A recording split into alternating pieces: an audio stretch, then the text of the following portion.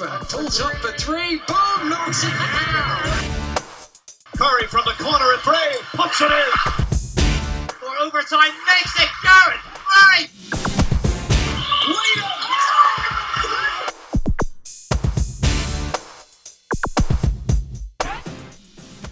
Welcome to the MVP cast from me, Mark Woods. Thank you so much as always for your company on the podcast.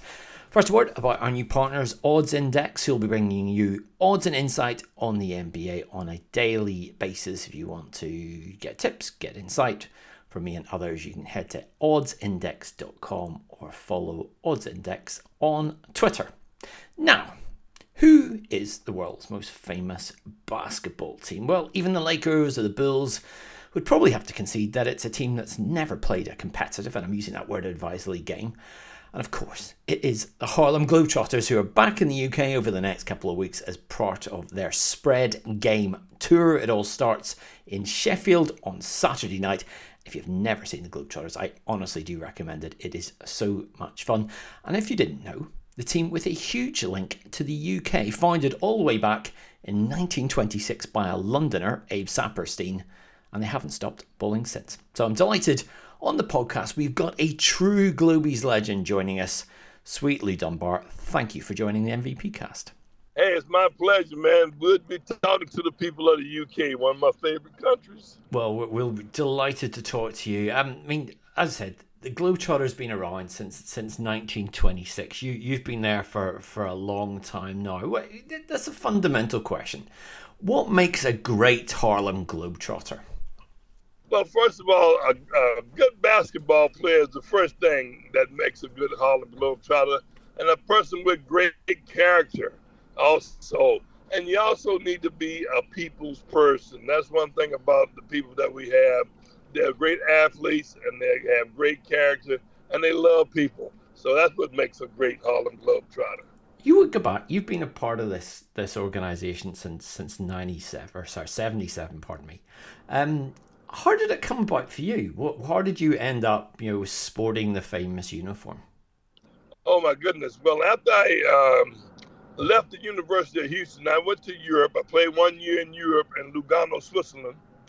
And there we won the Swiss championship. And then I came back home, and I joined had a free agent contract with the Houston Rockets. And when I went to play in Los Angeles in the Summer Pro League with them, and there a guy from the Globetrotters invited me to the Globetrotters training camp. And I tell you, the rest is history. It's been some 45 years now I've been with this organization. What was the first impressions of this? Because, we all grew up watching the Globetrotters, or we've seen it, or even, as a kid, I was watching the cartoon series and all that. What was your impression of this from when you get a peek behind the curtain? Well, first of all, those being my childhood heroes, man, it was something great. I never thought I'd be a guy from a small town in Louisiana touring with the world famous Harlem Globetrotters, and I had the chance to play with my childhood heroes. Metal Lark Lemon, I'm sure everybody in the UK know that name, and also Curly Neal. And then my very second year, I played with the great Marcus Haynes. So that was the cream of the crop for me to be able to play with my childhood heroes, seeing those guys doing those things and being able to be on the basketball court with them. I mean, you mentioned those three, and amazing players, and Marcus Haynes, one of the best dribblers of a basketball that we've ever seen. And I'm going to throw another two names that have been Globetrotters, which will surprise people. Connie Hawkins and Wilt Chamberlain himself, who was a Globie earlier in his career. I mean, one of the things that I always get asked when I talk about the Globetrotters, for friends who don't really know basketball, are these guys any good? I mean, you guys must get that sort of question all the time. People probably underestimate the quality of players that have come through this organization over the years. This is so true. And when you say Marcus Haynes is one of the best dribblers, Marcus Haynes was the best dribbler. I mean, I've had the opportunity to see some of the all-time greats, and nobody did it better than Marcus Haynes. And for you to name those NBA legends, Connie Hawkins and Wilt Chamberlain, hey, when they got the opportunity to play with the Globetrotters, Wilt Chamberlain said the best time he ever had was playing with the Harlem Globetrotters because he got a chance to, show his skills off and show the world and doing the best he could be, being the best he could be. And these guys have tremendous talents. I mean, at one point in time, there wasn't a lot of places for black athletes to go, if you recall.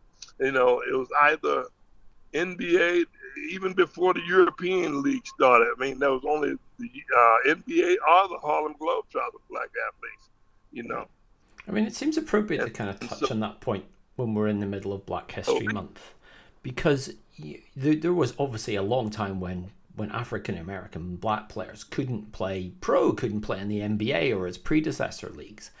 I mean, this has been such an important franchise, hasn't it, for players of color to develop their skills, to get opportunities right from the very start. Exactly. It finally came around. The NBA finally figured, hey, listen, these guys can really play the game. And I don't know if you know it or not, but in 1948, when the Harlem Globetrotters played against the champs of the NBA, which were the Minneapolis Lakers at that particular time, and they had the great white player George Mikan, and the Globetrotters beat them. And everybody said, oh, well, that was a fluke. So they played them again in 49.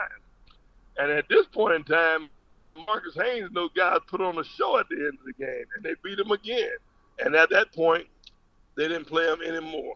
And so, as you know, the first black basketball player that played in the NBA was Sweetwater Clifton, who came from the Harlem Globetrotters. So it was about that time. Did you find that even at the point where you were coming in, that you've grown up seeing these guys and there were role models there, and the NBA wasn't as big even at the point when you came in to even when you were drafted by the Sixers? Did you sort of sense the importance of culturally of the Globetrotters and what they brought for basketball? Oh my goodness, yes. I was still amazed about the things these guys did under some duress. I mean, they didn't have the greatest of conditions doing the things that they did. But if you see some of the pictures from the 50s, 40s, these guys was always impeccably dressed. When they was dressed to impress, and and they wasn't making that much money, and they was just doing what they loved to do and getting the opportunity to do what they loved to do. And as you say, the NBA wasn't that popular at that time. Another fun fact for the people in the UK, that when the NBA wasn't that popular, they invited the Harlem Globetrotters to play before the NBA game, so they had a double hitter, so they could fill the stadiums.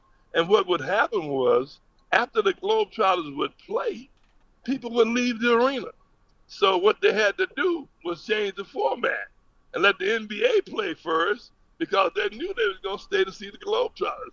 And a lot of people don't realize what a shot in the arm the Harlem Globetrotters was for the NBA. I mean, back in the days, and we talked about Abe Saperstein setting this team up, or was one of those who you really got it off the ground. I mean, it came out of Chicago, and it was then they were playing exhibitions before dances, and it was always very much linked to entertainment. I mean, right from the very start. What did you feel the DNA was? They were a barnstorming team. It wasn't all about entertainment. They were going around playing anybody that would play them at that particular time. And then, something happened. Back in those days, they used to play in those cold arenas. And they didn't have, some of the guys. And as a matter of fact, one of the guys, while they were playing, one of the guys was by one of those pot-bellied stoves, and his pants caught on fire. And he started running across the floor, and people started laughing. They thought it was the funniest thing in the world. But he was just trying to keep warm. And that's part of the time when they started doing some of the comedy and the entertainment with the Globetrotters. Did you find that that there's that DNA, that all teams and great organizations have? I mean, that sort of interaction and the sort of, I guess, the personal relationships that this team builds with its fans and has always had with its fans. Is that something, do you think, that comes out of being great players or being great entertainers? I think it's a combination of both, and not just that, being great people. I mean, I've seen a lot of great athletes, tremendous athletes that couldn't deal with people. I mean, and these guys, they did it all. They played on the rest. They sometimes they didn't play. I mean, they even played in bull arenas, on the dirt. But they did it because they loved the game and they loved what they were doing, and that's why they became the Goodwill's ambassadors. I mean, people love them, and we always say you have to remember there's a smile anywhere you go. You have, I think, at this point, been to over 90 countries at an estimate since your time, and the Globetrotters have been, I think the total's now 124 countries, and that's everywhere. I mean, that's pretty much every corner. Never has a team been better named with one eye on its future than the Globetrotters.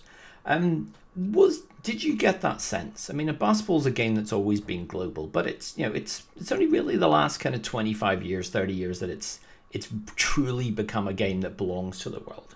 How much was that sense with you guys that sometimes you were out there selling this game, spreading the gospel of hoops? I think 100% the Globetrotters are responsible for those countries doing what they do. As you know, the first basketball the English UK saw was the Harlem Globetrotters and any other country over there. I also remember the time that the Dream Team was in Spain, and some people were asking about the Dream Team, and the guy said, "I know Harlem." One of the guys fans said, "I know Harlem." He didn't know who Michael Jordan was, Charles Barkley. He knew who the Harlem Globetrotters were because they laid the groundwork, not just for the NBA, but for the European countries as well. Give me some of the highlights. I mean, you've been to so many of these places, and some off the beaten track places as well as the great cities of the world. Where stood out? Where surprised you with the reaction perhaps the most? Oh man, let me start with the UK. My very first year coming to the UK, and we played at Wembley. We used to call the court was green. I don't know if you go back that far, but the court out there was a green court. We used to call it the Green Monster, man. But we looked forward to coming to Wembley every night. And the games were at 9:00, so we had the opportunity during the day to see part of the country, man, and that was great. And we said the tradition for us was, and I learned this my very first year with the Globetrotters in Europe.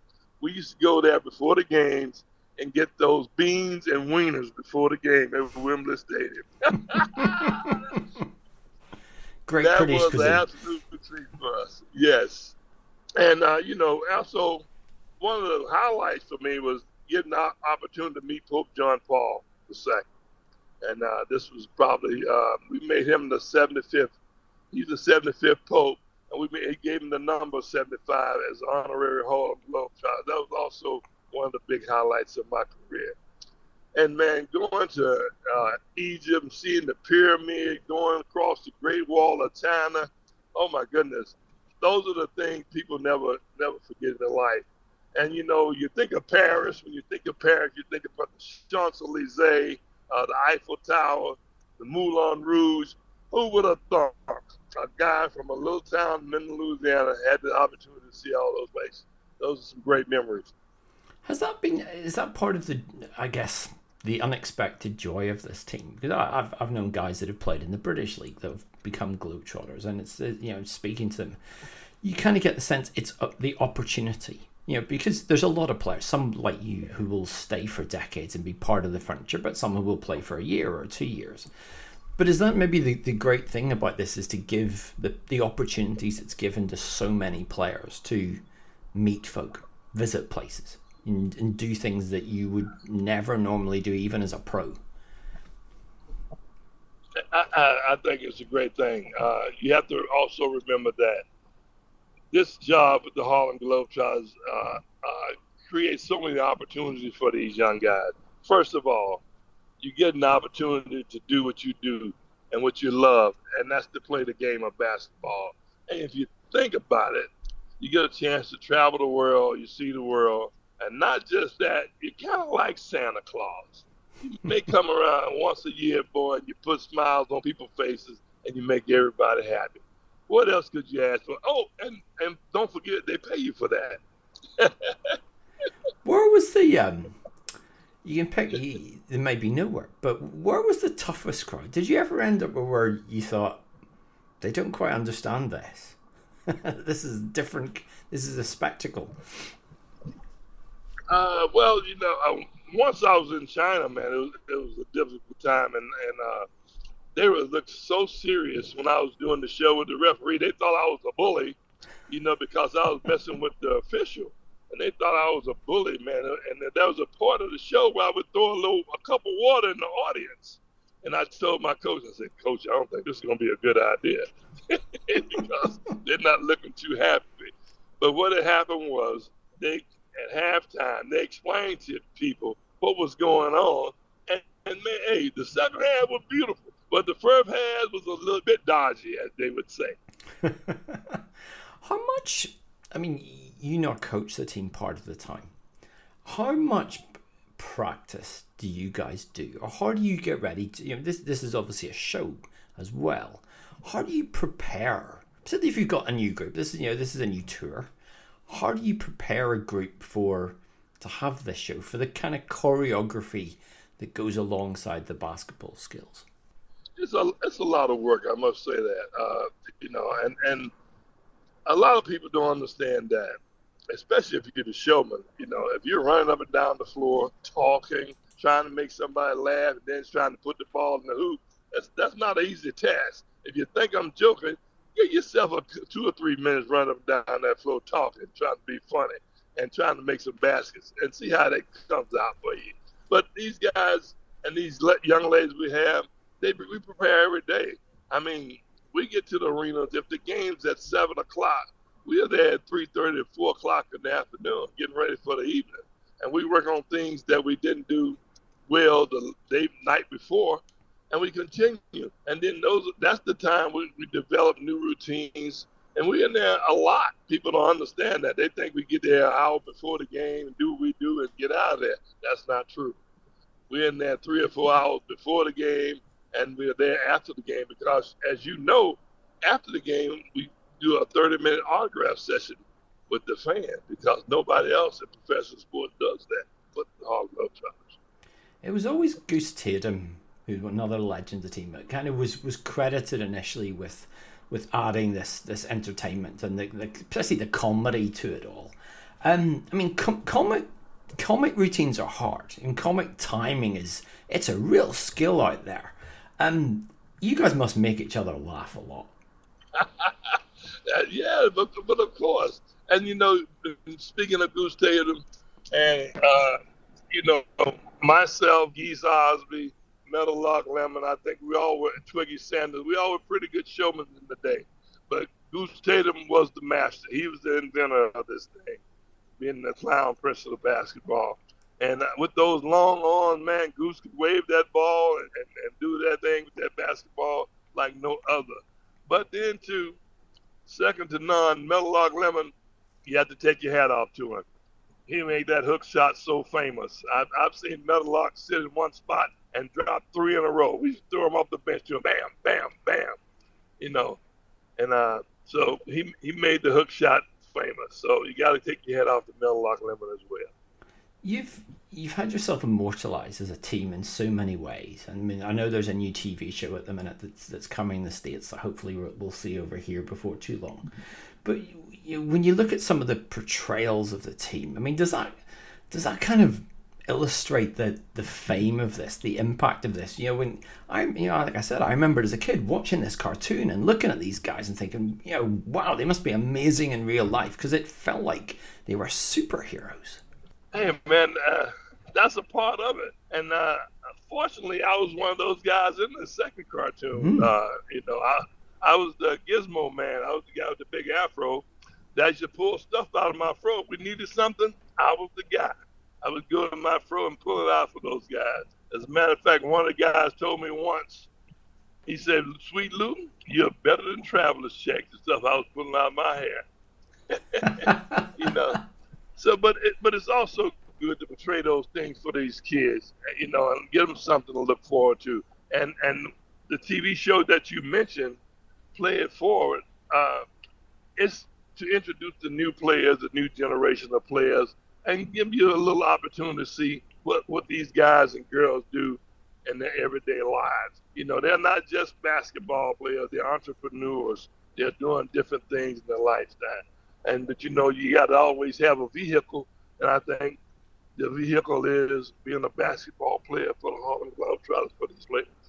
What do you think the difference is now in the team as it sits today and the organisation as it sits today? Because it's, you know, it's changed and evolved, and as Tyson, you know, the media has evolved, the kind of opportunities. What is the biggest shift between your first year in '77 and, you know, here we are so many years later? There's a whole lot of difference. Oh my goodness. First of all, I don't know if you know, they changed the uniform the last year, so the guys and girls are wearing black uniforms. And it's been so many different changes because, you know, at one particular time, the Globetrotters, you know, we didn't change with the time. Now we got all the lights, the glitter, as most people come out to. And people love to see that. But you got to remember, we're a team of, what should I say, memories. We create memories. And people, and generational memories.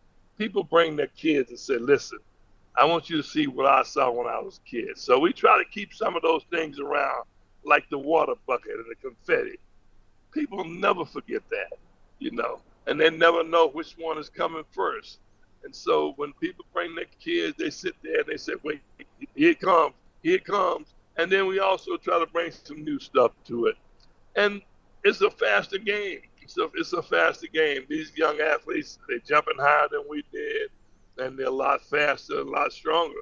But, you know, some things never change. The basketball is still great. Do you think there's as much of an appeal for players, or how do you create that appeal? Because, again, you look when you were doing it, you went to Switzerland and you had that, you know, you had a great year. Let's not undersell it. You guys were playing in Europe. You reached the quarterfinals of what's now the EuroLeague, and, you know, you were a great player in European terms. But you were part of that pioneering generation who found jobs and opportunities overseas. Now it's a lot easier, particularly if you're a young American player. What's the selling pitch to a player today who could get a job in a China, a Switzerland, the UK? Well, you know, I think it's a thing of preference. It's a thing of preference right now because, you know, they have a lot more opportunities to do things. As you say, the European League is very inviting, and but it just depends on if you want to play at home or if you want to go abroad. Also, the NBA, people have to remember, everyone wants to play in the NBA, but there's not room for everyone in the NBA. That just isn't. And also, you know, you have to sacrifice in anything you do. And the CBA, these minor league teams that the NBA have, I mean, those guys struggle. I mean, the pay is not that great, but you know, as you know, it's not that great. And so if you know somebody's trying to get in the game and play the game and get ready to go, the Harlem Globetrotters is a place to be.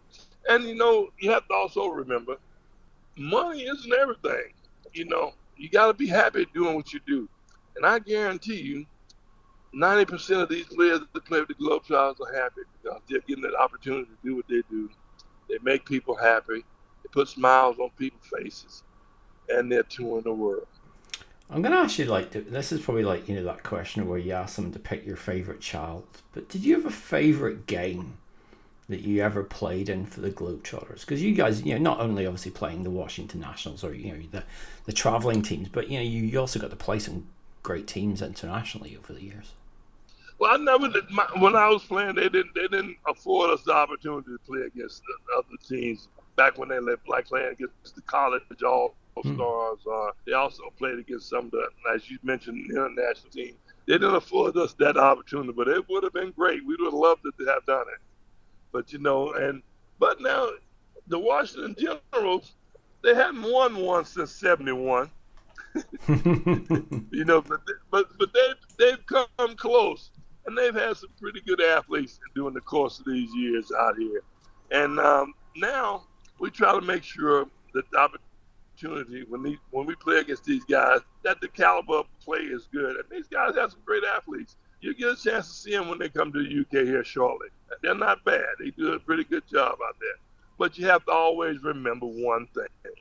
Nobody wants to see the Harlem Globetrotters lose. That's like shooting Santa Claus. You got to know that's like shooting Santa Claus. Well, there was that one famous game, and I think it was like 71. I think when the Generals won, and it was I know it was a game winner, or a buzzer beater in that. I'd love to have been in that locker room afterwards. Oh, I'm glad I wasn't there. And I think Louis Claus of the General made that last basket to beat them, and Lewis was a great basketball player, as you know. He also played for the world champion Washington Bullets one year before he became a Washington General. So they're not a bad team, but we don't want that to happen. They say history repeats itself. We don't want that one to come around again. Obviously, no one wants to see them lose, but how competitive at times do those, maybe, we're talking probably first half rather than second half, but how competitive can those games get sometimes? You're putting 10 bowlers out on the floor together. Oh, my goodness. And that's the best part of this. You get a chance to ball. We play basketball. It's not all comedy. A lot of this, and we 50-50 actually, and the basketball game gets very competitive. Oh, my goodness. And it's getting better. These guys, and we have the 4-point shot now. And these guys are going out there every day practicing these long-distance shots because, when you come around and say, man, well, I dropped four pointers on you, that's not easy to say. That's not an easy task. And it's still physical. Basketball is a physical game. And these guys and these girls are so competitive. Hey, every day it's a fight out there on that basketball floor. But in the end, it's for a good cause. And that's to make some people happy and create some great memories. Do you sense, and I'm sure the answer is yes, and I hope it's yes, do you sense this is, in 50 years' time, 100 years' time, we're going to still see the Globetrotters going out and doing the thing? Because, it feels like something that is timeless, especially in a sport that is still growing across the world. I most definitely think in the next 100 years, that will still be the world-famous Harlem Globetrotters.